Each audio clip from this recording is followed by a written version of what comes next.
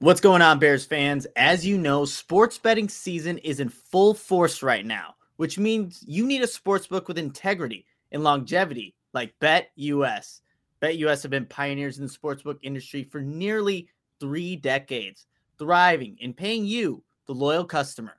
What's great about BetUS is they have loads of bonuses. So join now at betus.com today and receive a 125% sign-up bonus by using code Chicago125. BetUS has all your NFL games with team and player props and loads of NFL futures and odds. BetUS gives you options in addition to the NFL. You have college football games, PGA golf, UFC matches, the NBA, and plenty of other sports. They have every bet type imaginable, and the BetUS mobile platform is easy to use with full betting options. Follow my lead and get your phone, online, and social sports betting partner with integrity and longevity like I did. Cash in on your 125% sign-up bonus at betus.com with our code Chicago125. BetUS. You bet, you win, you get paid. BetUS. You're listening to the Chicago Audible Podcast, changing up the way Bears fans stay up to date on their favorite team since 2015.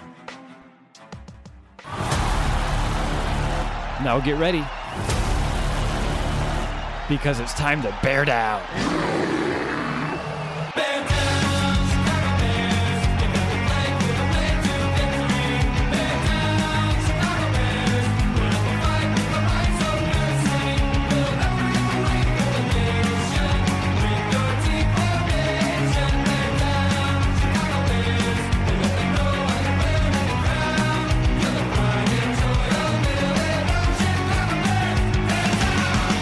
What's up, Bears fans, and welcome to another episode of the Chicago Audible Podcast. I'm your host, Nicholas Moriano, on this cold Thursday night. And if you're watching this podcast, obviously you can see I'm not alone, and I'm joined by the one and only Mason West. Mason, what's going on, my man? It's been a little while. It was a nice rest. It was kind of cool sitting back, watching some football last Sunday and not stressing about the Bears and what the progress looks like and everything like that, and just enjoying watching the game again for a while. But it's nice again to get back on the horse. Part of me almost wishes that the Bears had played last week because, build on the momentum, which is weird. Coming off a loss, that you could say that there was momentum, but it's good to be back. Wish it was a little warmer out. Got a automatic car starter installed last week, so I'm pumped about that. I've been using it like crazy the last 3 days. And so, no more cold car for me. Mason, I just got a car starter put in on Monday, actually. Yeah. So I just got a new car and had to put that's like a must have, especially now that the weather's turned and, you wake up, you see your breath in the morning and there's frost on the windows. Put on the remote start and it's a life changer, man. Like I get up and go to the gym because I know that I can start my car and not have to go out there. But I know exactly that feeling, and I'm sure a bunch of our listeners do as well. But for those wondering, where the heck is Will DeWitt? Well, like Matt Nagy a couple of weeks ago, I can't tell you or disclose that information, but as many of you know, he and his wife were expecting a baby. And earlier this week, the Will DeWitt family added a new member to the team. So, and I'm not going to get into all the specifics, but everything is going well for Will and his family. It's an exciting time. So that's kind of the status update on Will and where he's at. But, if you want to shoot him a message on social media, I'm sure he'll appreciate that. But what also is exciting is that we do get some Bears football back after a week hiatus. And, Mason, I kind of want to touch on what you mentioned earlier, like that momentum, even though the Bears had lost, the offense seemed to have found something in that second half against the Pittsburgh Steelers. Justin Fields was making some special plays, but I completely agree with you. I kind of wanted the Bears to play last week just to see if they could build off of that. And I'll just kind of put the stats out there. The Bears haven't won coming off a bye week since 2013. So it's not just a streak that is gone on through the Matt Nagy era. This is like something where the Bears have consistently struggled with. And it was 2013 against the Green Bay Packers. I believe Josh McCown was the quarterback in that game. So it's been a while. And now we're in this situation right now where the Bears are coming off a bye week, and they obviously will face the Baltimore Ravens, and that's what this show is going to be about. But before we get into this preview matchup, just want to touch on a couple of topics that have been going on around the Bears. I think we'll start with number one, Tevin Jenkins being activated in terms of that 21-day window to see where his status is at in terms of playing this year. Mason, what do you make of maybe Tevin Jenkins being activated, and kind of where are you thinking he's going to play at? I know there's been like speculative, where he can even play, left tackle, right tackle, but just what are your thoughts on Tevin Jenkins right now? It's exciting. It's one of those things you can't help but be excited about that prospect. And because this was the Bears' second round pick, it was a player that was projected to go to the Bears in the first round. We got pumped up by all the highlights of him in college, mauling, defensive linemen and linebackers. And then they got taken away from us, unfortunately, with that injury. And if you recall, we talked about a couple different times. I highlighted what that recovery process looked like, and he's falling smack dab in the middle of that. Reports were, Nagy had said in a press conference, Jenkins wanted to come back sooner. The Bears were just like, no, let's hold up, let's get you right. You see all these different, he's doing rehab before the Steelers game. You see people tweeting out videos and what he's doing there. But this week was the first time he legit put pads on and in theory hit somebody since the summer. So, Bears fans, you got to slow your roll a little bit. And not just that in terms of where he's at in the recovery process, because, who knows how long it takes you to get calloused. Every person's a little different. So, obviously I can put my therapist spin on it, but it's hard without seeing him specifically. But ultimately, like you said, where does he go? Because this is so multi-layered in terms of bringing him in. And actually, I pulled a couple of scenarios I saw, that I thought of that people on Twitter were throwing out there. And I kind of wanted your perspective on each one individually and whether they would go with this. So, for example, one of the most common ones I saw was just take out Jason Peters and throw Jenkins in at left tackle. What are your thoughts on that? So I think you have to also weigh what you're thinking for Justin Fields too, because if you're just throwing Tevin Jenkins in there, a guy, like you said, has not played football in pads for a long time, still needs to get callous, still needs to get acclimated to his teammates. And now you want him to be, the blind side protector for your franchise quarterback. So that's an interesting one that I've heard, obviously, but it's one where you have to debate, well, is this the best case scenario for Justin Fields as well? Not just for Tevin Jenkins. I have the exact same thing written down here, Nick. It's really more about Justin, because do you really want the first time that you're having Jenkins out there, ball snapped, and all of a sudden Justin's blind, so he gets just smacked? Like, no, that's awful. And the same thing, even the second one, I even saw out there, take out Borum, put Jenkins in there. It's kind of the same thing. Like, well, why run him out there, rush him out there without, knowing and getting Jenkins some reps? Another one I saw, put Jenkins in at guard and move Daniels or Whitehair to center, take out Mustipher. That's it's like we're playing this carousel of moving guys, and that's what the Bears have done consistently. It seems like every offseason with Cody Whitehair, James Daniels, always moving people around, and they already are thinking, Tevin Jenkins from right tackle to left tackle, and then you're going to make him play another position potentially. I don't know about that one, but it's a fine line, Mason. It's like, how do they get this guy reps if he is going to actually play the season, but do so in a way that gives him, I guess, the reps to make progress in becoming an NFL player, but also you're being cognizant and aware of Justin Fields. So I'm so glad I don't make those decisions, because that's a tough one for what the Bears need to do. Yeah, and are we forgetting too? Whitehair struggled with snapping. That's why he ultimately got moved from center. Daniels struggled, it seemed like, with communication, calling out the assignments. Just a really reserved guy that maybe wasn't the leader and on the line that they wanted to be. Also had some snapping issues there.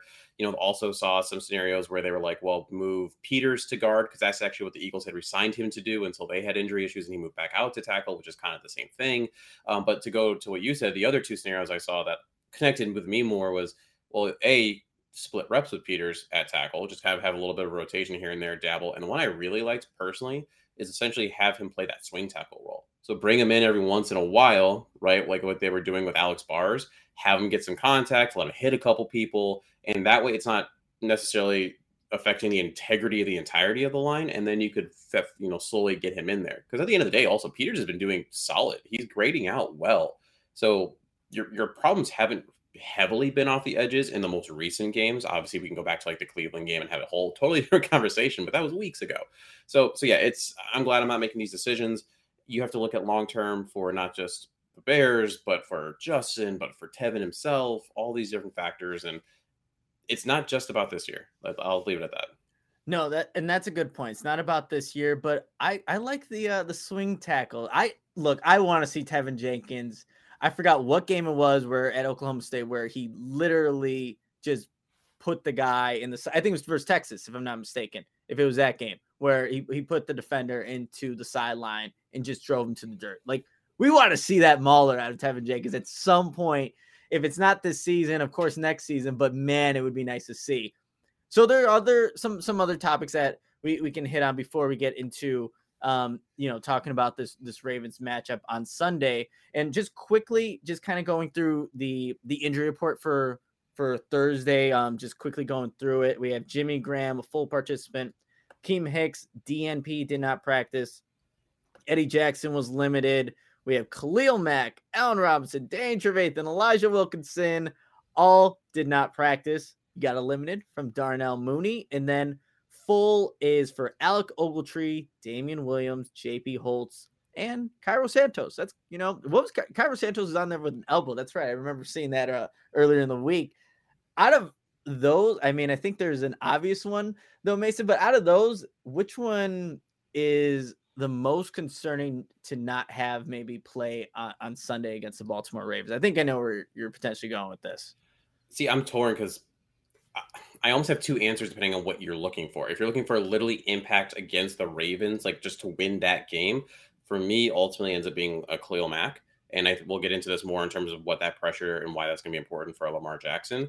If you're talking about continuing the development of a Justin Fields, for me, it's an Allen Robinson. Because even though I don't personally think Allen's going to be here next year, it's still important for Justin to be throwing to starting caliber wide receivers, right? Because if Allen Robinson isn't going, now where are you going with that? Are you going to pull somebody up like a Rodney Adams from the practice squad, which I know some Bears fans have been clamoring for? You don't have Rashad Perriman anymore, so you can't even try him out there. So if you're looking, I just really want to keep seeing Justin progress and do better, that's why Allen's big for me. But honestly, Khalil Mack would be, if you could insert one of those non-participants just into the game and say, hey, and you're at even just 80%, I think would have the biggest impact overall in the game. And I agree with that, Mason. Obviously, the more pressure, the better they can get on Lamar Jackson. And like you said, we will talk about that. Now to kind of get on the most recent news as of maybe a couple of minutes ago, not too long ago, the Bears signed Bruce Irvin. Last time he played was last season, week 2 for the Seahawks. He did I believe he tore his ACL, was put on injured reserve. And I think that's an indicator of where Khalil Mack is at in terms of his recovery. So you bring in a veteran type of guy.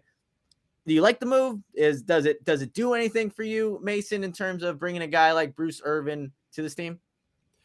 Well, I mean, the thing that was interesting is when he was with the Seahawks for a while, then he bounced around a little bit, right? I mean, then he was on the Raiders, and then he was on. He had a cup of coffee with, who was it? The Atlanta. He was there for a year, right. And then he ends up back on the Seahawks at some point. He actually did relatively well with the Panthers. I mean, he had 8.5 sacks and 16 QB hits. Then he went home, and like you said, week 2 and an ACL tear. He's 13 months removed from that, so he should be at least able to do some stuff for you. It's not necessarily that I'm like excited by the move. It's interesting. I mean, it's something that I'm gonna be looking for, and it's something that ultimately could definitely help, because we've seen over the last couple of games that pass rush has been almost non-existent for the Bears. And then when you see the pass rush is non-existent, then the weakness of the secondary is very much exposed. It is a defense that is predicated on that pass rush. So like if you were going to add somebody who was going to who's available, that makes the most sense. But like you're alluding to, it also shows Khalil Mack's probably further away than we think he is. Now the Bears could have been looking at this like, well, great, we'll get Mack back in a week or two, because right, they lost Atachu, so they needed another person there anyway. But am I excited? I'm interested. Am I excited? I'm not expecting anything grand. I don't think he's going to go out there and get like 2 sacks. No, and well, I'm kind of in the same line as you, Mason. There, I will say this: like the Bears have brought in free agents options like Alec Ogletree, and you see like the impact he's had. Obviously, different position and different circumstances in terms of why they were brought here. But I wonder if also this is like a indication of what the Bears are maybe seeing or maybe not seeing out of Travis Gibson right now. Because look, there's been opportunities when Khalil Mack went down. Hey, Travis Gibson, you're going to get these reps now. We haven't seen that production. We haven't seen the production really as frequently in terms of the pass rush, but I mean, that's something to also maybe keep an eye on. Obviously, being a veteran, Bruce Irvin knows how to rush the quarterback. We'll see at this stage of his career if he's still capable of that. But, you know, I just would like to see more out of Travis Gibson just because that was a guy that I think was up and coming. It was showing some flashes with the opportunities that he was getting on early and sparingly throughout the season. Last kind of notes on just Bears topics. If you guys are on social media, you're on the Twitter there, you might have seen Tariq Cohen kind of going on a little tangent a little bit, kind of expressing his frustration of not playing. And Mason and I, before we went live, we were kind of talking about what that the Bears didn't do, like you said, Mason, Tariq Cohen any favors because we don't have any update really on where he's at in terms of his health. Or honestly, if he's even going to play this season. And, you know, he kind of let out his frustration through social media on Twitter today. Any thoughts on that? Yeah, and that's the thing. I feel like most people that I've seen on Twitter have been more questioning just, hey, where are you at, Tariq? Or when is he going to come back? Or, oh, imagine the impact that he could have if he played in, in a game like this. Versus it being too negative. But again, I'm not like living in his mentions to try to see and scouring through and seeing, what everybody is saying. But like you just said, the Bears did him no service. There's no updates. We have no idea. There's all this speculation about was there a second surgery?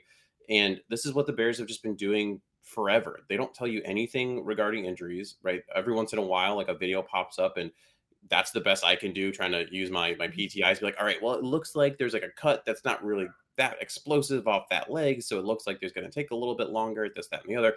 And that's all you have to work with. Now, obviously, you're playing this chess game with other teams and all that stuff. But I mean, are the Ravens really sitting there being like, oh man, like we really need to worry about Tariq Cohen and whether or not he's going to play? Oh, is radio silent? No, it's at some point update what's going on with your players.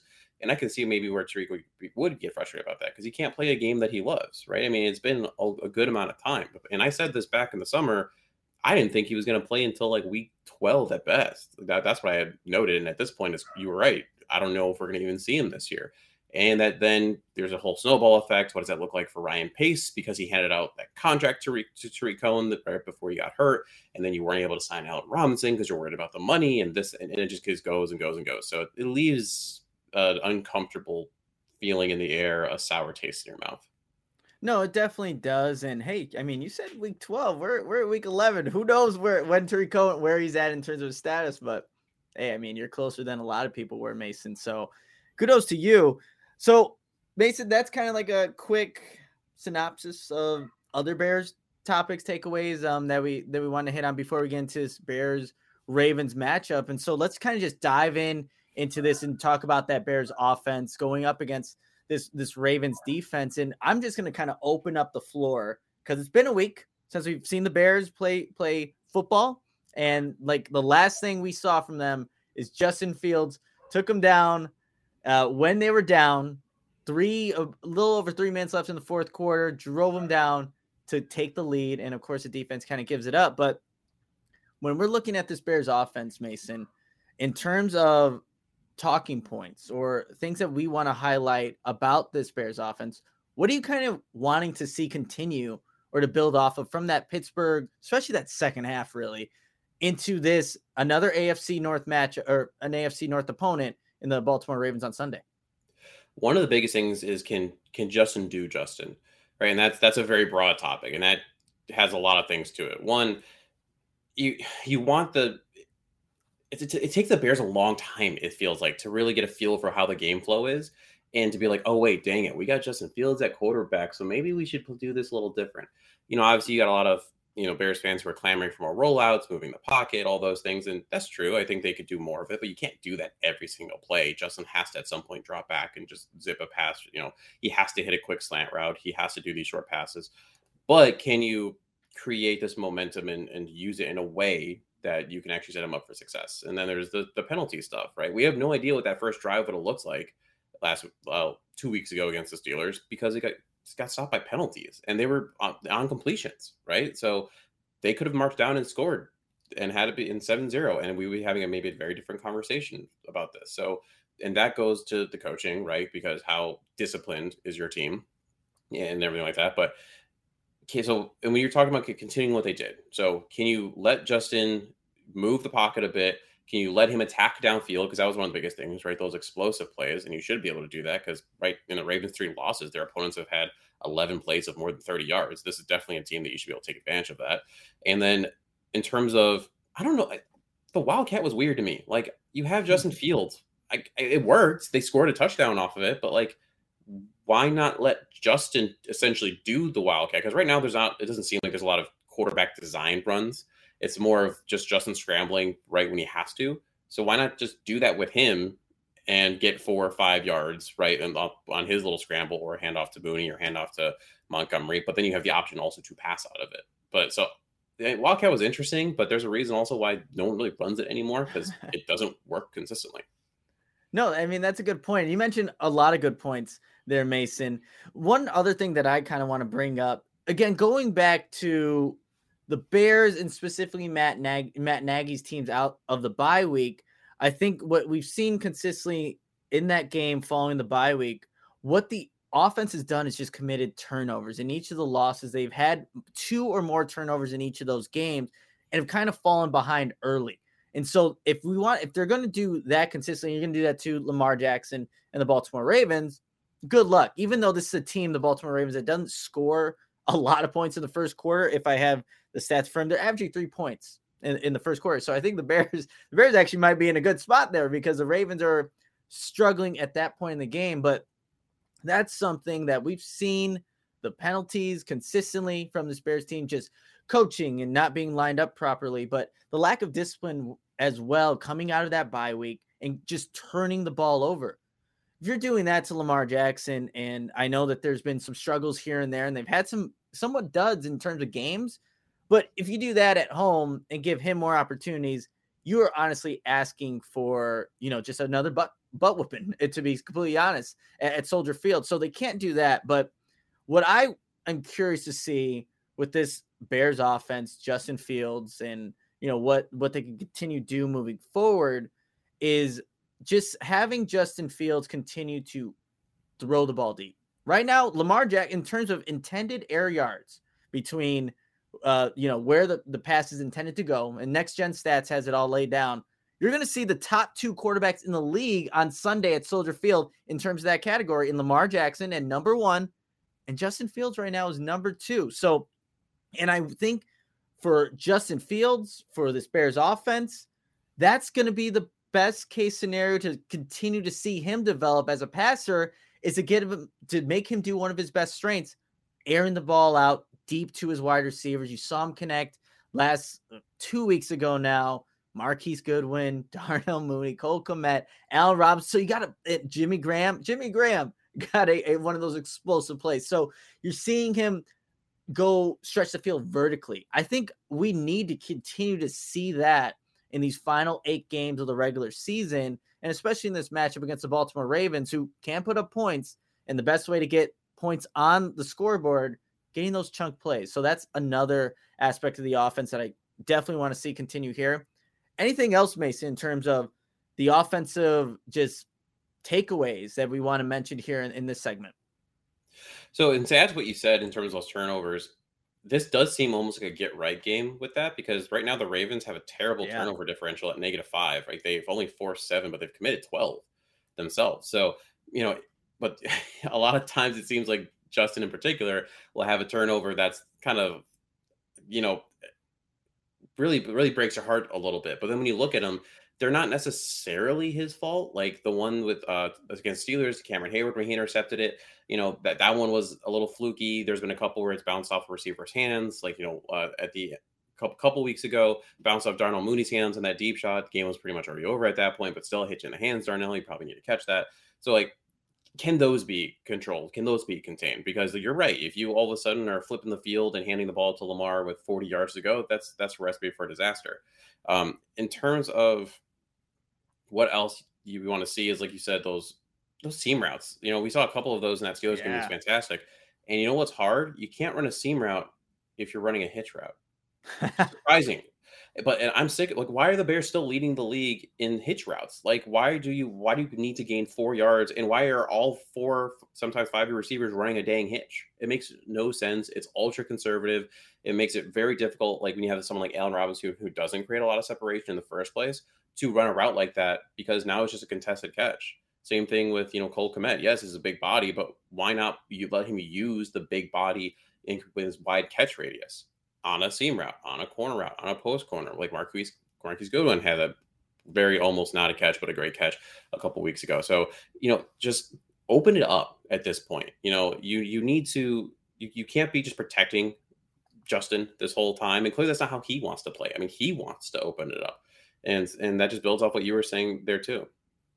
Yeah, and I think it's funny with the hitch routes too. It's like the Bears wide receivers are not creating a lot of yards after catch. And I asked Matt Nagy about that a couple of weeks ago in terms of like how you would like to create yards after catch. Is it, on short passes and have your receivers run, or however, maybe going deeper? I asked him how do we create explosive plays, and he said he wanted a combination of both. And the route of going short passes and having your wide receivers tight ends, the offensive weapons get those yards after the catch. That hasn't happened at all really this season. And I know, Matt Nagy was also asked about running back screens, and he kind of got some slack about, it's an offensive lineman's best friend. And then all my comments were, well, why doesn't he freaking call them then? He gets 2 screens every season. It's like, why are you not helping out the offensive line? And he also said the details are really important in terms of running those screens. And we all know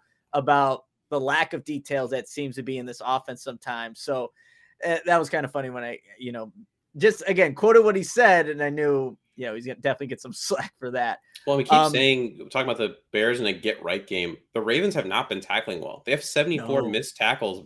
Patrick Queen, Tyus Bowser, and Chuck Clark have been really the biggest offenders of that. So if the Bears can take advantage and finally get some yards after catch, that'd be amazing. And while I would like A-Rob to play for the reasons we talked about at the top of the show, I saw Nicholas Jackson talking about like Daz Newsome. That would be really interesting. I would love to see what Daz Newsome could do in a game like this, because he was good at yards after catch in college. We saw glimpses of that when he did play after, before the collarbone break, which is, in training camp. Take that with a grain of salt. But the little blips we did even see in preseason. So can he be someone that maybe gets called up? Because right now, Damiere Byrd's not doing anything. So can you give maybe Daz Newsome a little bit of a run? That's a really good point. I mean, look, we haven't mentioned Damiere Byrd probably since training camp, like actual and meaningful conversations. And it's because he hasn't really been a part of this offense, really this team, to be completely honest. And at this point, like if Daz Newsome is up to date with the playbook, and I think that was kind of what he really talked about in a lot of his press conferences, like, I just need to know my playbook. Why not? Like, it's not going to hurt you. And I think that's the thing too. We talked about Tevin Jenkins and whether or not to play him. I think you can get away with playing a rookie wide receiver, and it's not going to really impact too much on Justin Fields' development. Because again, if he runs the wrong route, yes, and he's anticipating for Newsome to be somewhere, yes, that can hurt. But I think you can get away with trying to give him reps and then also still developing him while they're still kind of learning things on the fly a little bit. But who knows? We haven't heard of Daz Newsome for a while now, but we'll see how that kind of goes. But Mason, I think that's kind of a wrap on this, these talking points for the offense. And we'll definitely hit on some more as we get into X factors and pivotal matchups. But before we kind of get into the defensive discussion, I have to tell you about our partnership with Owen. If you're like me, going to the gym is a crucial part of my schedule. It's a place to let loose and just decompress. And after a great workout, it's important to give your body the amino acids it needs to repair and rebuild proteins. And that's why I drink OWYN. That's right, OWYN, which stands for Only What You Need. OWYN is a 100% plant-based protein company, and all their products are, well, plant-based, free of artificial ingredients, and are allergen-friendly. Plus, OWYN uses high-quality and carefully selected ingredients to make all of its products easily digestible, like their dark chocolate protein shake that has 20 grams of protein, which I used to be my personal favorite, but now I got this guy. If you're watching on the podcast on YouTube, the Elite Pro, 32 grams of protein. This one is awesome. Tastes really great. Get 32 grams of protein. So what's better than that? And I first heard about OWYN from Chicago Bears quarterback Justin Fields, who follows a plant-based diet. Get 20% off your first purchase with code TCA20 at liveowyn.com. That's OWYN. That's 20% off your first purchase at liveowyn.com.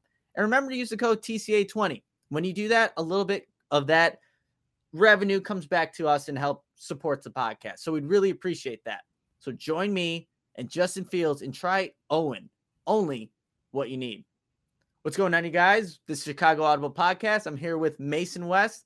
We're about to talk about this Bears defense going into this Week 11 matchup against the Baltimore Ravens. And Mason, we could take this conversation a whole bunch of different places right now, but Lamar Jackson is on the other side of the field. And I don't care if you have Khalil, you can have the most healthy defense. They can be rolling in terms of production and limiting, opposing offenses. But Lamar Jackson is different, and he's kind of like a unicorn. And that was a lot of the discussion really for the Bears media members when talking about Lamar Jackson and what he can potentially do against an opposing defense. So with the Bears in this, it's a tough matchup, and I don't care that they've struggled in the first quarter, only scoring 3 points a game. I just want to ask you, what scares you the most when you think about Lamar Jackson, Baltimore Ravens offense, and going up against this Bears defense?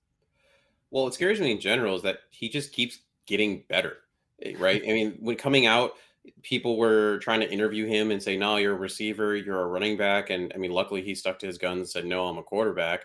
Now that first year was a little rough. Joe Flacco got hurt relatively early on, and he probably got put in a little sooner than he wanted. And, so it was hard fought, but he's cleaned it up significantly. He's much better passing now than he was before. He's reading defenses really well. And you throw on top of that the run ability, it's fantastic, right? And he is the run game, right? I mean, he's got 400 more yards than the next running back that's there.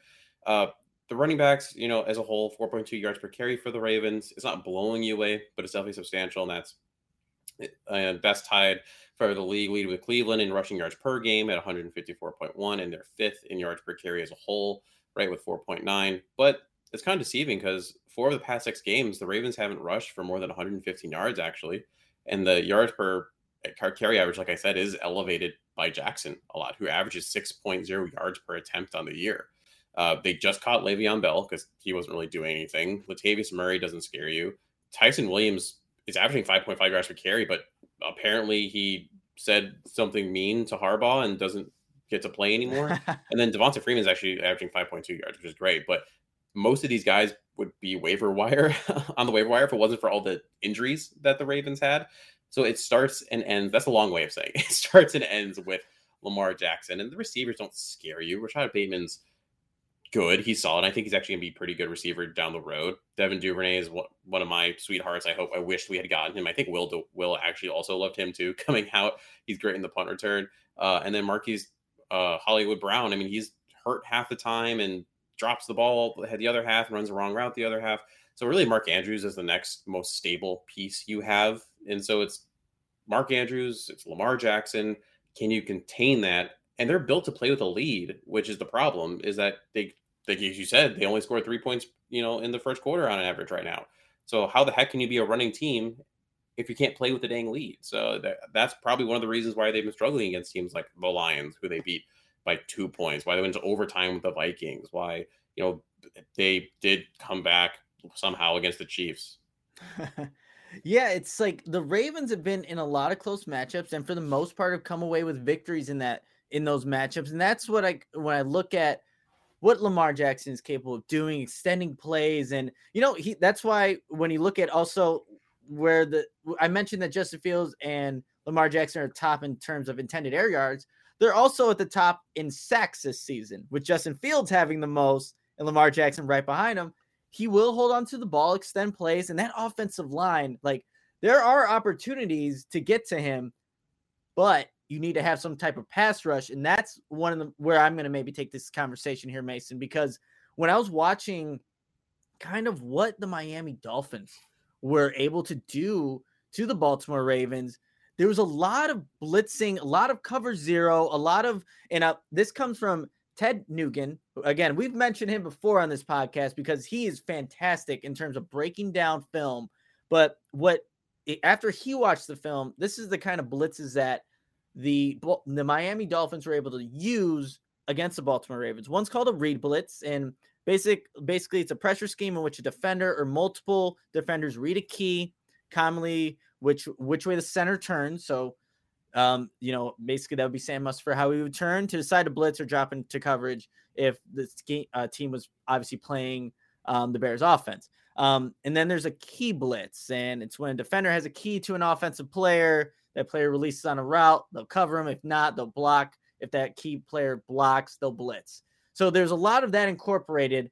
And then there was just some overloading on some sides where if for some reason the Ravens right tackle, and I had his name written down in one of the 6 screens that are in front of me, which none of you can see, but it escaped me, just seemed overwhelmed, where in terms of he didn't know who was coming. And look, the Dolphins did a good job of scheming up and disguising a little bit which guys were actually pressuring Lamar Jackson, which guys were dropping back in coverage. So I think there's going to be opportunities, Mason, to be completely honest, to rush Lamar Jackson. The other thing is actually bringing him down, and the other thing is actually applying pressure, which, just like the Baltimore Ravens have had some missed tackles, hey, the Bears defense has had its fair share of those as well. It really has. And I read that article too, and I loved what I saw. 2 things bother me with it. One, NFL's a week-to-week league. You learn, you adjust. So what are the chances that exactly is going to play out in the Bears' favor if they went that route? The number 2 would be that the Bears have the second lowest blitz percentage in the league at 16.2%. Right? This is known with Vic Fangio when he was here, and then obviously Sean Desai being the disciple of that. I mean, you compare that to the Ravens, who have actually the 3rd highest blitz percentage at 33.2%. So that'll be ultimately interesting on that side of the ball. But is that something that Sean Desai is comfortable doing, right? Is that something are you equipped to do it? Because you really have 2 options here. Either you're going to be blitzing hard and hoping your secondary can cover long enough for the blitz to get there, which are you confident in the Bears secondary to get there? I don't know that I am. But the other option is that you are dropping back, right? You have maybe like a spy on Lamar, and then again, you're hoping your secondary can cover so that your 4-man rush can get there. Either way, it's tough. And not just that, are you equipped on the defensive line to get after? We just listed all the injuries. Khalil Mack's probably not going to play. Akeem Hicks is still hurt. All this variety of things. So that's where someone like a Roquan Smith is going to be so important this game. And we've seen a couple of times. He's the rare times in that 16% where Roquan's been sent on a blitz that he's gotten home. It's been fantastic. Is that something that Sean Desai is going to be willing to do, to take one of your best players, send them on the blitz, and therefore you don't have him to cover a Mark Andrews, right? And so are you going to let Al Ogletree, Danny Trevathan take that part of it? I love the idea of what happened within that Dolphins game. I don't know that Desai is equipped and that the Bears defense is equipped to do it. I'm so glad that you mentioned that, Mason, because I have the stats there in terms of blitz percentage. And basically, and I don't want to go ahead too far here because I think we'll hit on this in the X factor, but I think it's going to be pivotal for how Sean Desai, how creative, that's how I'm going to put it. How creative can Sean Desai get in this game in terms of maybe even bringing like a DeAndre Houston Carson down the line of scrimmage? I think, I forgot which game it was, but you had him occupy one of the offensive linemen. Khalil Mack gets a sack because of that quick creativity where you're bringing DBs down near the line of scrimmage. We need to see more of that. You need to confuse these offensive linemen. Like I was telling you, the right tackle for the Ravens, there were some blown plays because of what the Miami Dolphins were doing. But like you just said, the Bears don't blitz. They don't blitz very often.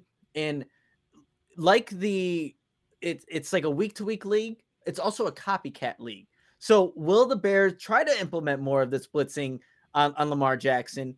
Because it worked for the Miami Dolphins, but that doesn't necessarily, it's going to translate another week, for the Chicago Bears at home this Sunday. So it's going to be interesting how they kind of play that out. But Sean Desai, this is going to be I think the most probably the most challenging game, because for any defense coordinator, Lamar Jackson is a freaking nightmare. He is a freaking nightmare. So what will Sean Desai do on Sunday to put whoever's out there? And most likely you might be without, there's a good chance you're out with, you're going to not have Khalil Mack.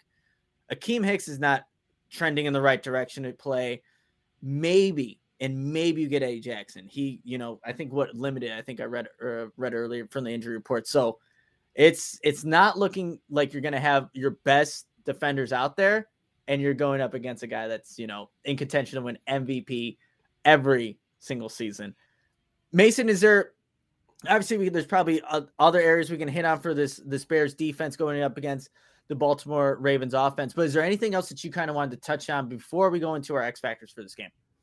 The last thing I would say is I'm glad you brought up Eddie Jackson. Two things on that subject. One, his presence is going to be really important because you brought up DeAndre Houston-Carson. If Eddie Jackson can't go, now DeAndre has to, in theory, go right sub in for him back at safety. So you don't have that flexibility to use DeAndre as that chess piece to move around. So just Eddie being healthy enough just to be in is going to be huge in that respect. And also in and effective, because like you said, when Jackson does throw, he does tend to attack deep to some of those receivers. So having the ranginess of Jackson is important. The second thing I'd add to it is I do have a source relatively close to the Jackson situation saying that more than likely he will be playing. That's just based on today. Dang. Well, I was expecting it, but it was like seeing him out again. You're like, ooh, look, I personally just want to see him play on Sunday. We're going to be at Soldier Field, Mason, so I want to see Lamar Jackson and Justin Fields play. But yeah, that makes sense. So if you were hoping that Lamar Jackson was going to play. Eddie Jackson. Eddie Jackson. Sorry. Well, Eddie Jackson. I kind of want to see Eddie I don't know. Jackson Lamar's been sick like 4 times this week. Like, right. I don't know if he's just like not eating well and he needs his vitamins or something like that. Like that needs to get figured out because literally he's just had illness like 4 times. Remember last year he had the whole like running to the bathroom thing like in the middle of the game. Like you can't be MVP again if you keep like having, just colds and flus and having to, honestly poop yourself in the middle of like a Sunday night, Monday night game. I can't remember which one it was. That was, I remember that, like see his little walk down the tunnel. It was hilarious, but I agree with that. You can't be pooping yourself on the field and then going out winning MVPs. If you are, then that's why Lamar Jackson is one of a kind. All right, let's go into our X factors in this portion of the segment. You don't want to ask about special teams? I had stats.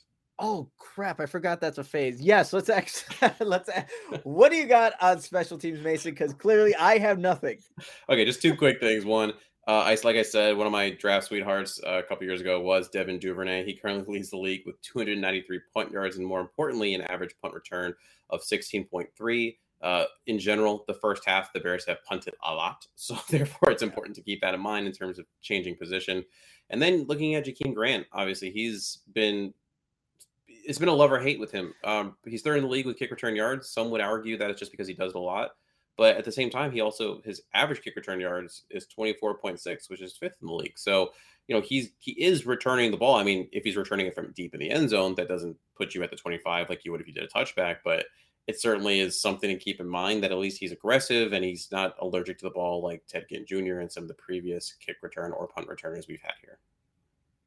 I like it, Mason. I mean, look, it is going to be a factor because it feels like, look, the Bears scored a touchdown special teams. Last time we saw him play. So definitely got to keep mindful of that. And I don't know how the weather's going to be on Sunday. I really haven't looked that too far in advance, but how it's going right now, it's probably not trending in the right direction. So let's talk about these X factors, and we'll start our X factor on offense. I was going to allude to it earlier in the show, but I'm glad I held off on it. I think the X factor in this game, and you touched on the stat there, Mason, The Baltimore Ravens are third in the league in terms of blitz percentage. And an area where Justin Fields has struggled is against when defenses are bringing that pressure. Right now, looking at Pro Football Focus and the stats that they kind of have there, you have right now Justin Fields, where you're looking under pressure. He has 1 touchdown and 4 of his interceptions. And I think when you look, and obviously when you look everywhere else, keep where the pocket's kept clean, where he's rolling out, or where he's not blitz, those stats are a lot higher in his favor. And so we saw what kind of happened in Cleveland and that dysfunction and inept offense. And really the Cleveland Browns didn't even have to bring extra pressure. They were just doing it with their front, four, their front 4 edge rushers. So it's the X factor on offense really is one, it's going to be how Bill Lazor, Matt Nagy have schemed their game plan to go against a team that's going to bring pressure. No, regardless, they're going to bring pressure. They're going to test Justin Fields to see if he can read his hot routes, to see if he can identify where to go with the ball when the Bears don't have enough people to block. And yes, there's going to be max protection used throughout the game, but you can't do it every single time. And there's going to be opportunities in this game where Justin Fields has to show that progress in terms of where to go with the ball. And that's going to be the X factor. If he's able to mitigate the damage that the Baltimore Ravens can do when they blitz, and they haven't sacked the quarterback all too much this season, but still it's that pressure that can disrupt plays, that can lead to incompletion, turnovers, all that bad stuff that the Bears want to avoid. So the X factor on offense for me is how this Bears offense, Justin Fields, Matt Nagy, Bill Lazor, what they've schemed up this week to go against this Baltimore Ravens defense that loves to apply pressure. What's your X factor, Mason? On offense, my X factor, and actually Cliff stole my thunder over there in the chat. Can the Bears manage the penalties, right, that turn second and short into a second and long, ultimately leading to a third and long? The penalties that, it's 3rd and 6, and all of a sudden, line up in the neutral zone. Now you give the Ravens a 3rd and short, and Lamar just runs it. The ones where it's 3rd and 16, and they have to bomb the ball, but it's a pass interference because you can't play solid defense, and now all of a sudden they have a new set of downs, and all of a sudden are in your territory. And put aside the Steelers game. Forget it. It's over. Moving on. Nothing's going to happen there in terms of anything changing with that. And best case, they'll talk about in the summer. All they can worry about is what they can control, right? What they can do with that. Robert Quinn lining off sides, on the 2 times in a row, right? In the neutral zone. You're a veteran. You shouldn't do that once, let alone twice in a row. Things like that. So, do you have the discipline to be able to control that aspect? Okay. Yeah, no, it's been a problem for the Bears. And until they show otherwise that they are a disciplined football team, that should be on the mind for every single Bears fan, every single play, because it seems consistent. The Bears have to lead the league in terms of personal fouls. Even Angelo Blackson got one 2 weeks ago. It was declined because, the Pittsburgh Steelers center also committed a personal foul, but they're constantly doing it. 15 yards for Lamar Jackson in this offense. Stop. You want bad things to happen if you're doing those stupid fouls. And if Mario Edwards Jr. gets another personal foul, I don't know what I'm going to do, Mason. Probably maybe get animated in the press box like everyone else does when they see it. There's I think the last time I was it's a collective this heavy sigh. Yeah, it's awful. Yeah, it's kind of funny because it says no cheering in the press box. I guess that's the opposite of cheering, but it's just, are you serious? All right, hopefully that doesn't happen. Hopefully we're not talking about that in the post-game show on Sunday. Let's go over to the defense. I'm going to go throw it right back to you, Mason. What's your X factor there? Don't need to spend a lot of time on that one. I mean, we've been saying this. It's, can the Bears limit Lamar Jackson, turn him from Action Jackson into Saxon Jackson by getting after him, right? Bring him to the ground, force those 3rd and longs. And at the end of the day, make him pass. That's nothing against Lamar. I just would prefer to see him throw over run. He just a dynamic, explosive, majestic runner. And the receivers for the Ravens are okay. They're not fantastic. So I'd much rather see them have to throw the ball and have to play from behind. Because like we said, a lot of times they're built to play with the lead. That's just the way that their offense is designed. I like the word majestic. I think, did I call him a unicorn? One of a kind. That's just Lamar Jackson. Those are the adjectives you use when you describe Lamar Jackson. My X factor on defense is the exact same thing that I had for the offense. Can the Bears defense apply pressure despite them being second to last in the league in terms of blitz percentage. But that's the area where Lamar Jackson looks like, no, I was going to say everybody else. No, not everybody else. Looks somewhat normal under pressure this season. 5 touchdowns, 3 interceptions when blitz, 3 touchdowns and 4 interceptions. So you're seeing those turnover worthy types of plays and the defense capitalizing on them when the defense is able to apply pressure. Whether or not we highlighted the issues with that for this Bears defense, can they do that? I guess we're gonna have to wait and see. But look, Sean Desai, the Bears don't like to blitz, and what we saw, the recipe for possible success was against the Miami Dolphins. They brought it heavily. Let's see what Sean Desai can scheme up here in terms of a game plan. Again, it all revolves around Lamar Jackson and trying to stop him the best they can. All right, Mason, we have a couple more segments left. And I swear I put in my notes where our fun news segment was at, but I guess not. Are we doing pivotal matchup and then we're doing backbreaking matchup, then who has the edge, and then we'll do the fun one. Man, where did I put? Oh, I see it. Okay, I didn't scroll down far enough there, and that's on me. Okay, so backbreaking matchup and pivotal matchup, however you want to phrase this. Mason, I'm gonna let you choose. Which one do you want? I'm gonna go on defense because I don't think you'll have this one. Okay.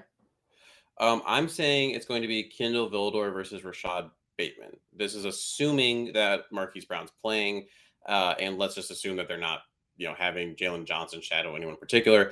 I just think that Bateman's got this nice combination of crisp route running, but also explosiveness. Obviously, he didn't start the year. He had, I believe, it was a core injury for most of the year. And he's come on last couple of games, helped my fantasy team, and he's been really putting it together.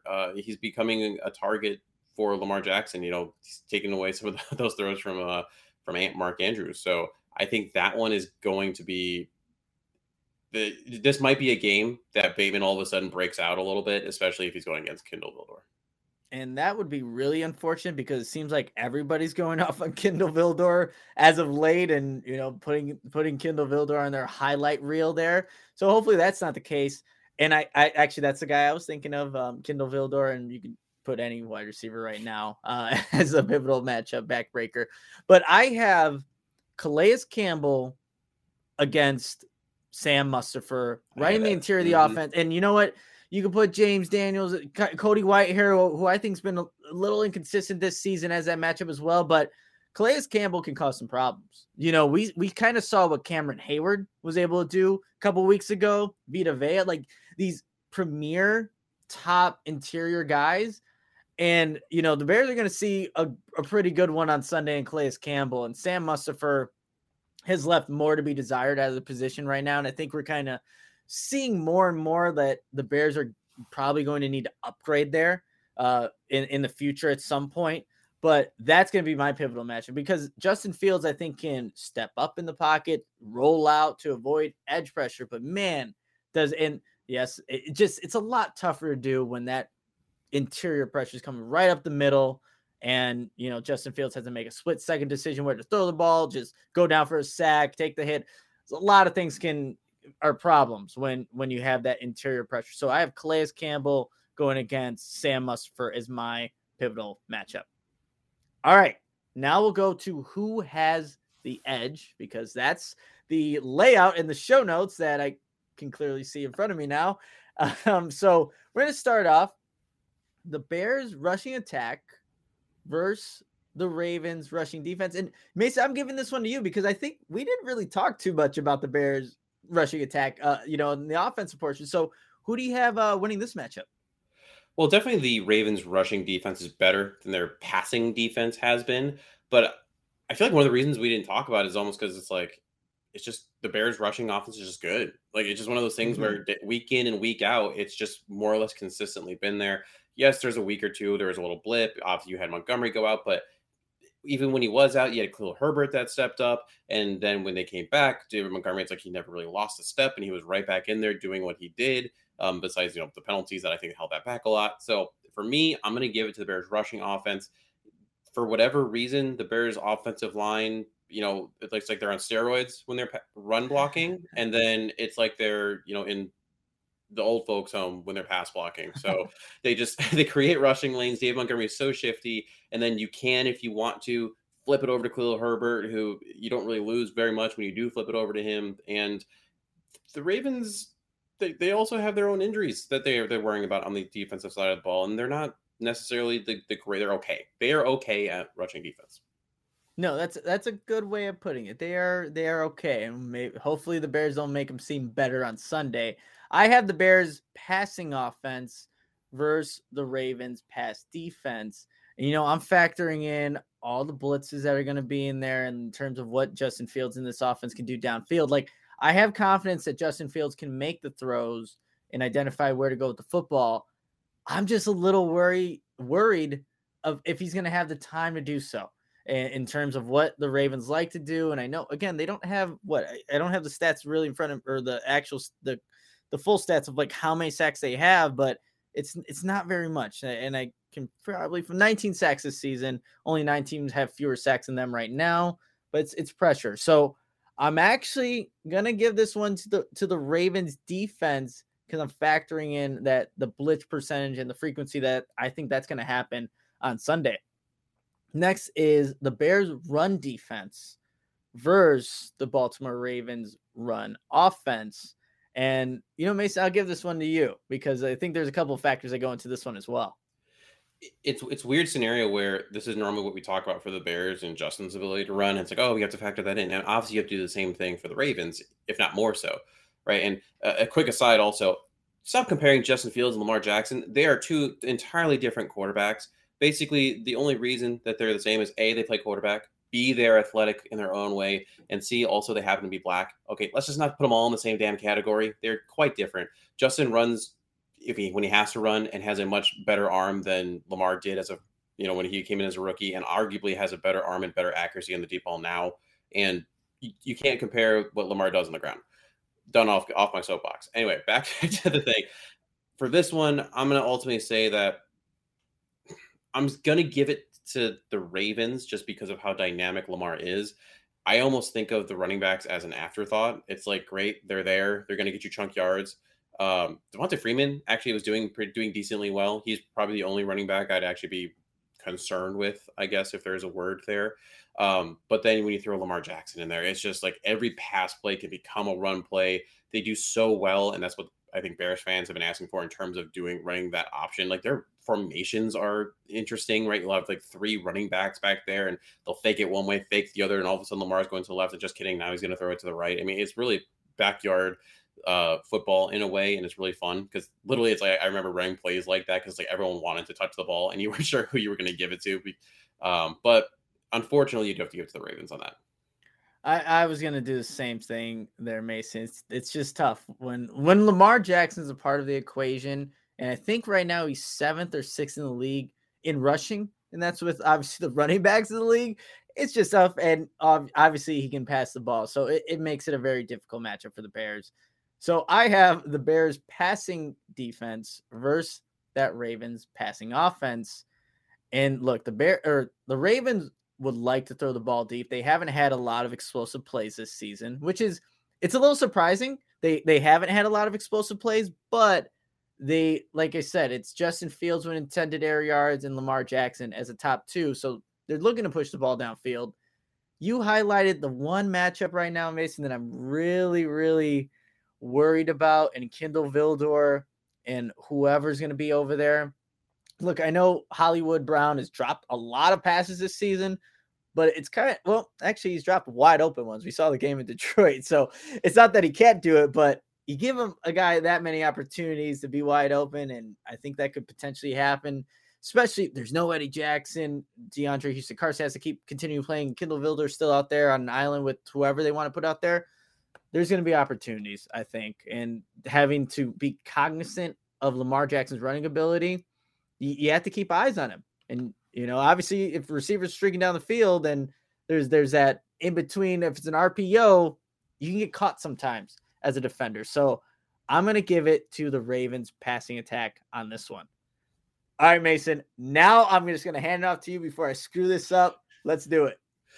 All right. So this segment, which name changes every single week because I can't think of one that's good for the entirety of it. So we're just going to make it different. Is Nick going to bear down or is he going to rave about the Ravens is what this week's is. Remember some of the rules. We're not taking injuries into concern here. Basically, I'm going to give rapid fire. We're going to give Nick a player from the Bears, player from the Ravens. They might be similar positions, but they may not be the exact same position. Keep that in mind. And who would he rather just have on the team? Like who would he pick? Just gut reaction, right? We're not looking at scheme or anything like that, just quality of player. All right, so we're going to do offense, defense, and then actually a little bit of special teams, surprisingly enough. All right, you ready, Nick? Let's do it. Allen Robinson, Marquise Brown. I'll go Allen Robinson on this one. Darnell Mooney, Sammy Watkins. We'll go Darnell Mooney. Allen Robinson versus Rashad Bateman. Oh. I like Rashad Bateman a lot, but I'm still going Robinson on this one. J.K. Dobbins, Khalil Herbert. Oh man, these are tough. I'm going to be biased on this, so I'm going Khalil Herbert. Patrick Ricard versus Jimmy Graham and or J.P. Holtz. I put them together. Oh. Man, I don't know why I have a soft spot for JP Holtz. It's been there forever. But I'll go Jimmy Graham and JP Holtz. Mark Andrews, Cole Kmet. No, I'll go Mark Andrews. Alejandro Villanueva versus Tevin Jenkins. Villanueva at this point, I'm going Tevin Jenkins. I need to see what this guy's about. Villanueva versus Jason Peters. No, now we're kind of like same line. I'll go Villanueva though. Ronnie Stanley versus Borum. I'll go Stanley. Staley versus Jenkins. I'll go Jenkins. And Kevin Zeitler versus James Daniels. I mean, I got to go with my guy, James Daniels. I threw that one in there just for you specifically. Okay, good. The only one that I would actually, there were like two I'd be interested in. One would be people might be confused. I put the Patrick Ricard one in there versus like the JB Holtz just Graham combo because for the most part, Graham's been kind of used as a blocker. He's got a couple passes catches now, but and then Holtz has been pretty much only playing essentially fullback. And it's interesting when you watch how the Ravens use Ricard. They use him kind of like in that Kyle Juszczyk role that they do with the 49ers, where he motions a lot, he blocks, he catches out of the backfield, he'll get handoffs. So he's actually like a pretty dynamic fullback when you actually look at it. So that's the reason I put that in there. And I was surprised that you did go with Herbert over Dobbins. Yeah, me too. But look, I think Herbert showed you so much in such limited time. Like the sky's only I think the trajectory for him is only up, right? And I think if the Bears are weighing like Dave Montgomery in the future or Khalil Herbert, I think, and you back me up, like Khalil Herbert's shown you what he can do. Now, is that it for offense? That's it for offense. All right, Justin Fields, Lamar Jackson. I didn't want to do that one. I thought that was going to just I didn't want to put you in that spot. Well, no, I'm going to put you in the spot first, and then you can throw it back to me. But in the chat too, Lamar Jackson, Justin Fields. What are you picking? Justin Fields, QB1. That's my quarterback. I think his ceiling is so high. I mean, obviously, I'm maybe drinking the Kool-Aid a little bit, wrapped up in the moment, but when you look at what he can do, like I think Lamar Jackson, while we use unicorn, majestic, dynamic, that at the end of the day, it's still a heavy passing league. And maybe he's limited by, some of the weapons and stuff around him. But I think that Justin Fields can ultimately get to that point where he's like a Patrick Mahomes before the last year and a half, because he's been kind of rough. He can get to, what Kyler Murray is able to do this year, things like that. And I just don't know that Jackson will ever fully be there. Well, I've taken Lamar Jackson. I've taken Lamar Jackson. I will definitely put that out there. I mean, a guy that's only 24 years old. I think he's improving, and he's already won an MVP, and he wasn't at his best, I think, form in being as a passer yet. So I still think there's more that we can see out of Lamar Jackson. But I have all of the confidence in Justin Fields and what kind of player he's going to be. But if you're giving me the option of those two right now, I'm going to take Lamar Jackson. That is totally fair. And like I said, I'm probably thinking more with my heart than my gut. but I can't not pick QB1. I completely understand. All right, defensive side of the ball. Akeem Hicks, Calais Campbell. I knew this one was going to be like the first one. Long sigh. I'll go Akeem Hicks. Bilal Nichols versus Calais Campbell. Calais Campbell. Okay. Justin Houston versus Travis Gibson.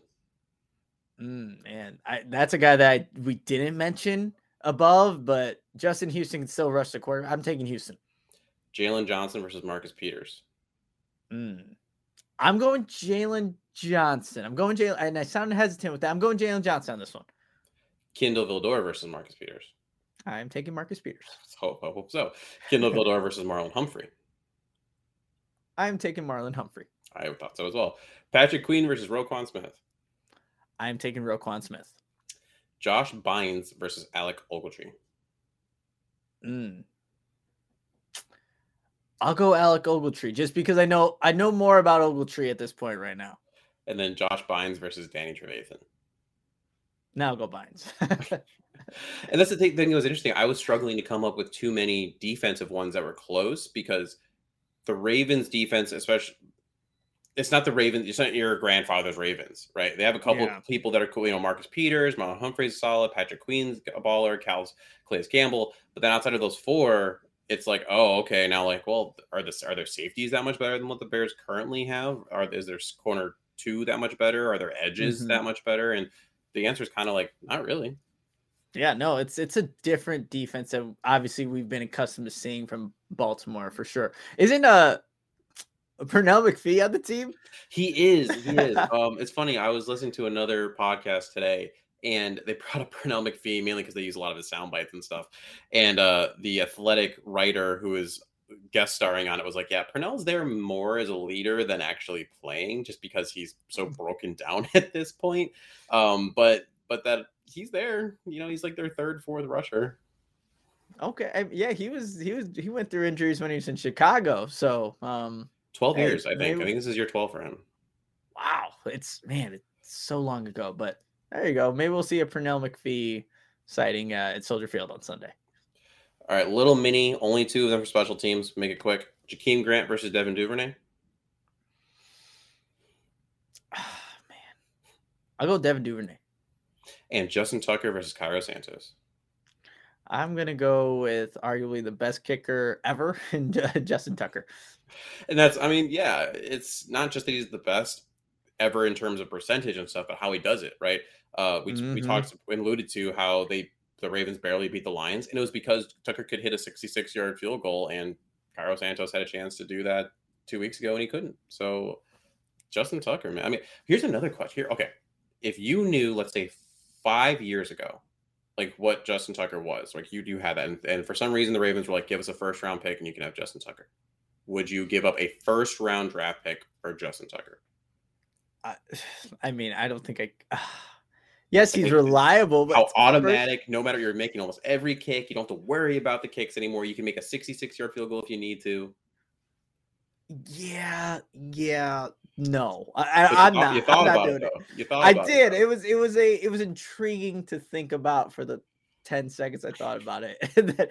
and knowing the Bears, they'd waste their first round draft pick, and it probably would have been better off by going with Justin Tucker, someone that's reliable, consistent, and it's going to go down in the Hall of Fame. It's the best one. So actually, I don't think it's that crazy of a conversation. I know it's probably no in the comments for now, but you think about it. The Bears have just blanked on first round draft picks. Well, and that's the thing. I would consider it almost because most GMs say, like, first round picks are about 50-50 anyway. And like, if it turns out to be like no offense to him, but a Kevin White scenario, that was what your first round pick was going to be. And you knew that your kicking position was set for the next 10 years or whatever the scenario would be. Like, you gotta consider that. Yeah, I would think so. In the comments, yeah, it was Oakland. Yeah, that would. I forgot how high they drafted. What was it? Was it Janikowski or no? Or was it? Yeah, no, I think it was Janikowski was the first round pick, right? Yeah, for Oakland. That's nuts. That's crazy. Just to even put that into, I don't know, just to really even think about it. But that's an interesting question for sure. All right, let's move on. That's all I got for it. Seems like for the most part, Nick was bearing down. He did not rave too much about the Ravens. Except when it came to Lamar Jackson versus Justin Fields, which I know, but it's a great segment and it gets everyone involved. So I'm always looking forward to the players that you have for me to consider and how much of an ass I can make out of myself when I pick them. I'm always it's always fun. It's tough setting them up sometimes because it's like, oh man, like I really love this player, but I know I love him because it's a Bear, and like there's no reason they should be compared to. It's the opposite side of the football. So it's like, we'll skip that one. I get you. All right, Mace, you got some over and unders for us now? I do. Okay, so a couple different over unders this week.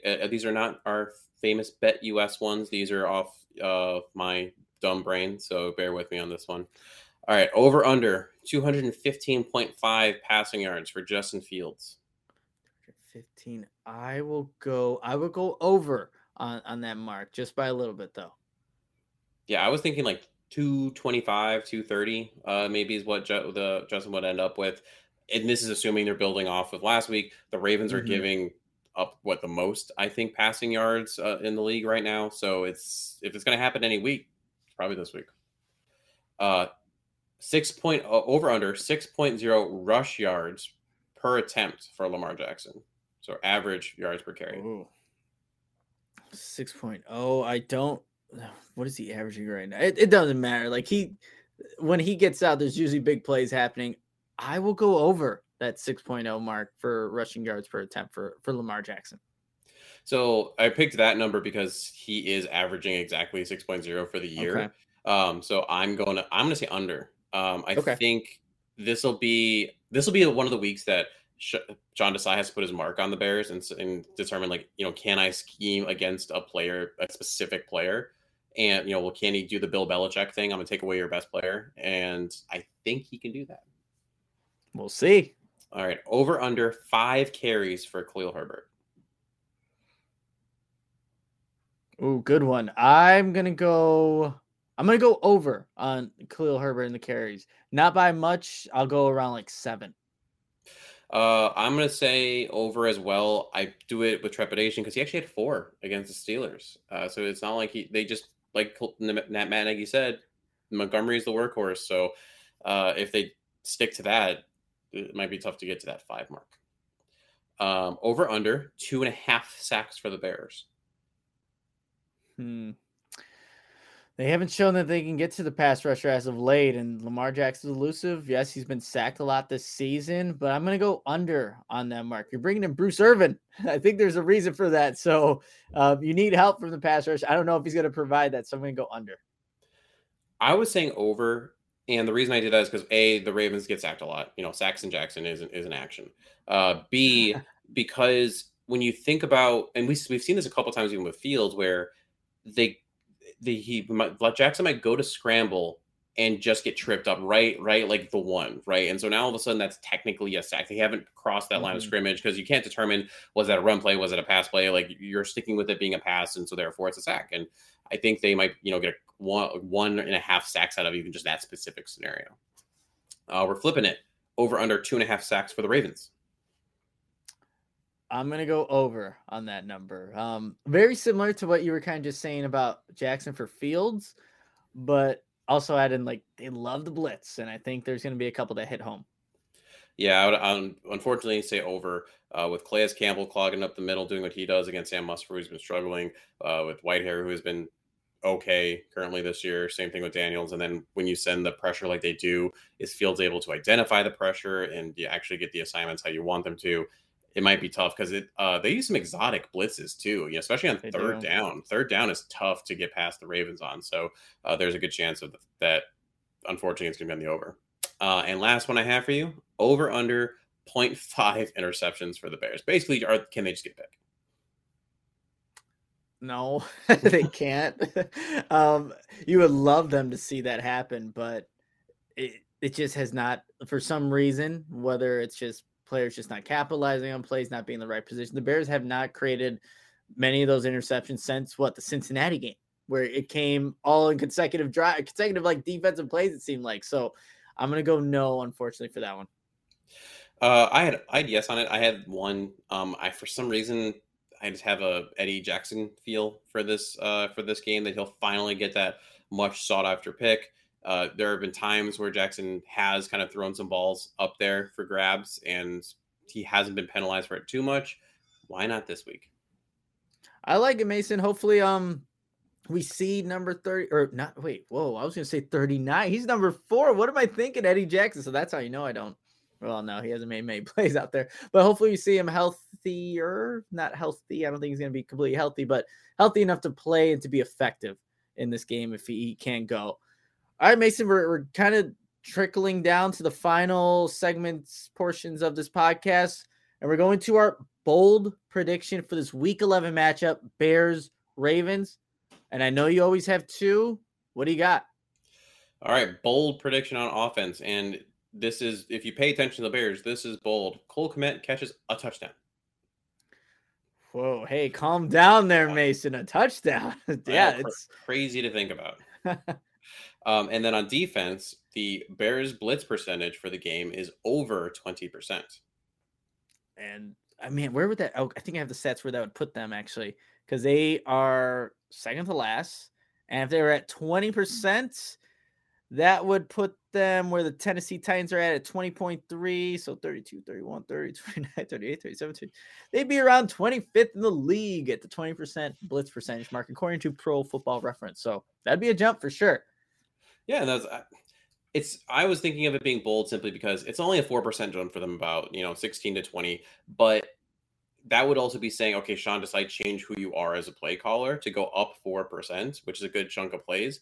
And we're not exactly sure if we haven't seen Desai really do that. It seems like he's kind of done, while he's done some cool exotic things at times in terms of the pass rush and stuff like that, the base defense and what they really, their identity has more or less been the same, right? But so this would change their identity by even going up to 20%. That's a good point. And is Sean Desai willing to do that? And should he be willing to do that to put his team in the best possible chance to win? All right, bold prediction for me. I have both, and this is bold. It doesn't, I think, correlate to some of the over and unders, but Lamar Jackson and Justin Fields both go for over 100 yards rushing and end the game with a rushing touchdown each. I don't even remember if we had an over and under on like Fields rushing yard, but if we did, I obviously probably blew it out of the way, but over 100 yards rushing for both of these quarterbacks in this game. That is really bold. And can you imagine what the highlight reel is going to be on SportsCenter the next day if that happens? Jeez. They're just going to have side-by-sides of the Fields and Jackson just running all over the place, which would be fun to watch because those two guys are electric if they get into the open field and just get to use their pure athleticism in terms of making guys miss and just getting yards, honestly. So that would be a lot of fun. I know we're supposed to have a not-so-bold prediction. Along with forgetting where we're at in the show notes, I always forget to put those. Mason, do you have any not so bold predictions? I have 2 of them, so you can just assume one of them was yours. Here, just take one. All right. On offense, not so bold. Justin has more passing yards than Lamar Jackson by the end of the game. Definitely, one could see that happening. And on defense, defense gets 2 sacks on Lamar Jackson. You look at the numbers, right? 2.8 sacks per game on the year, but the Bears have only had 1.3 over the last 3 games, so it's dipped down with Khalil Mack going out. Maybe Bruce Irvin will be able to play and give you like a little something. He's had 13 months of rehab and rest, coming off fresh. But in general, also the Ravens give up a lot of sacks, so 2 is not outlandish, as we've discussed. Yeah, no, I like it, and I will take credit for one of those. Whichever one you don't want, Mason, I'll just take. Whichever one comes true, you can have. Okay, I'll take that. I will take that. All right, we are going to predict the MVP for this Week 11 matchup. Do you want to go first, Mason, or should I go first? You can go first. Okay, I'll just say Justin Fields. That's like every single week it's Justin Fields, but I think just in terms of who he is, what he showed now 2 weeks ago against the Pittsburgh Steelers, even if the game plan isn't quite what you'd want it to be from the Bears, I think you're still going to see the flashes and honestly show that he might not be the best player on the field this time because we talked about Lamar Jackson so much, but he's going to be a reason why I think the Bears are going to be in this game. And I won't say anymore because we're obviously going to give our game pick in a little bit, but I'm going to go with Justin Fields. I'm going to go the other side of the ball. We just spent, an hour and 18 minutes raving about Lamar Jackson and everything he can do. So if the Bears win, it's got to be someone that's going to stop Lamar Jackson, and that's got to be Roquan Smith. Whether you are bringing him on the blitz, whether you're having him just do a spy, doing a contain, whether you're having him, defend Mark Andrews, we see him all the time. He starts on one hash and ends up somehow making the tackle on the complete other side of the field. This is the reason the Bears drafted a guy like Roquan Smith, right? To be able to combat players like Lamar Jackson. Of course, yeah, Cliff picked Roquan too. Jeez. Yeah, if this isn't a Roquan game, you put the stamp on, this is one of the reasons why he got picked to be an all-pro this year, this, that, and the other, then I don't know what other game would be. This is going to, I think, this is going to highlight all the attributes, the skills, just everything that makes Roquan Smith special. It would be this game because Lamar Jackson is going to test you on every single play. And so we'll see if Roquan Smith is up for that challenge. All right. We've been talking about this for an hour and 20 minutes. I don't know where time went, and I don't want to keep this going any longer than maybe it should have been. But Mason, when you look at it, everything that's going on, who do you have winning this game? So under Jim Harbaugh, the Ravens are 7-20 against rookie QBs. Lamar Jackson is 6-0 against rookie QBs.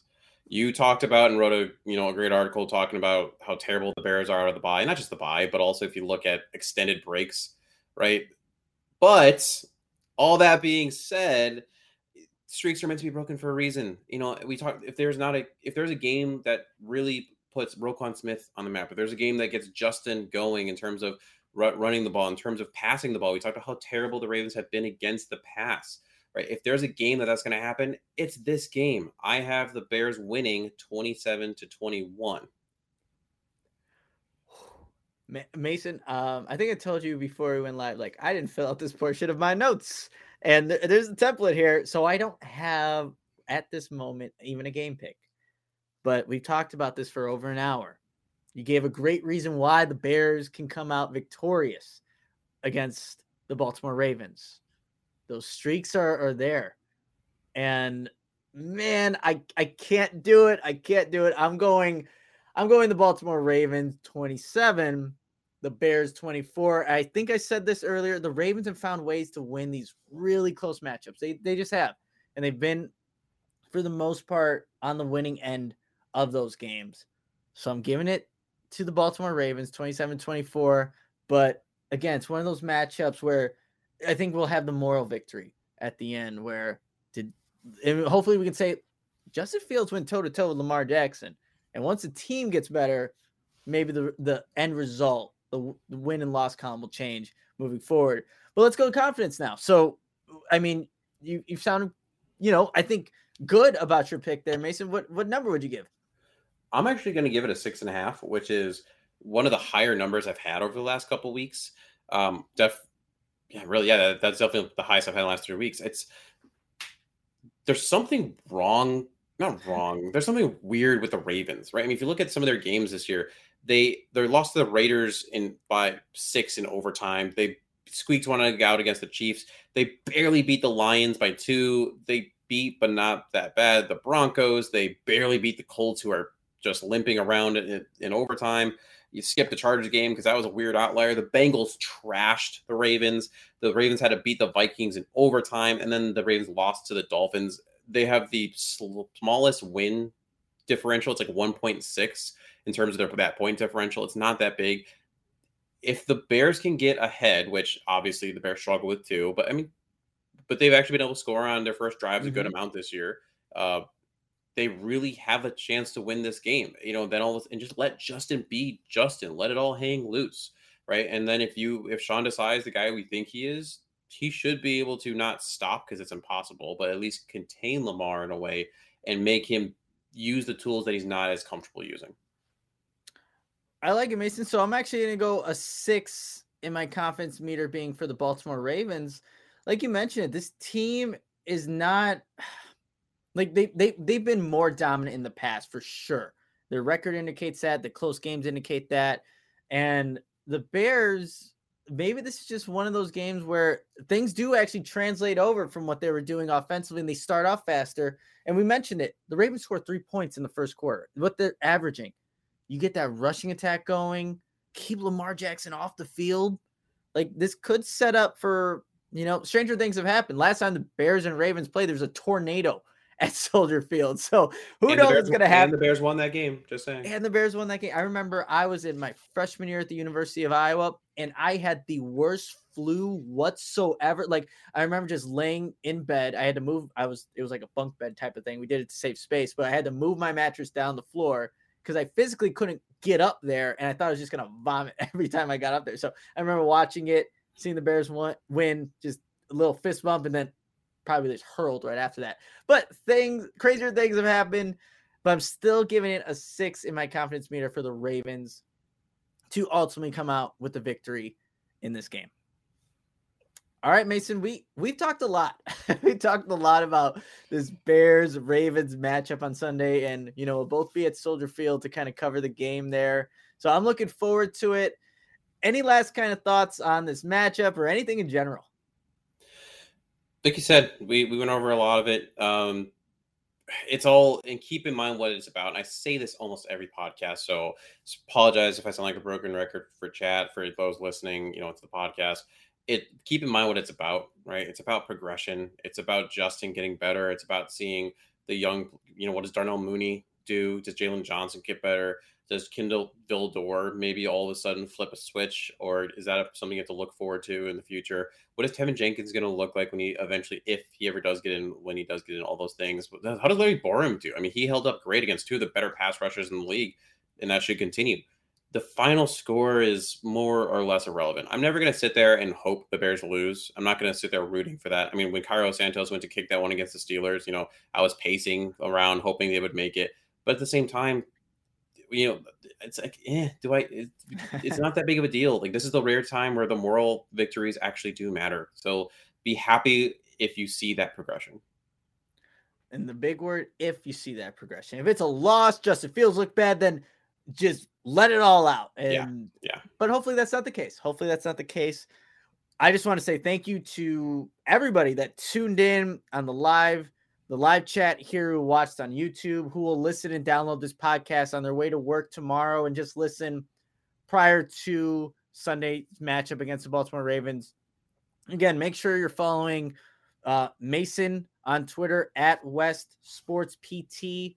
Give him a follow on Twitter. We need to get those follows up. You can follow myself at Nicholas Moriano, and make sure, if you're not already, click the bell notification, get notifications on YouTube whenever we go live, and also to follow us on Twitter, Facebook, and our Instagram can use a few more followers here or there, even though I don't post enough. But again, we appreciate everything you guys do to support this podcast. But I'm calling it, and until next time, bear down, Chicago. Bear down.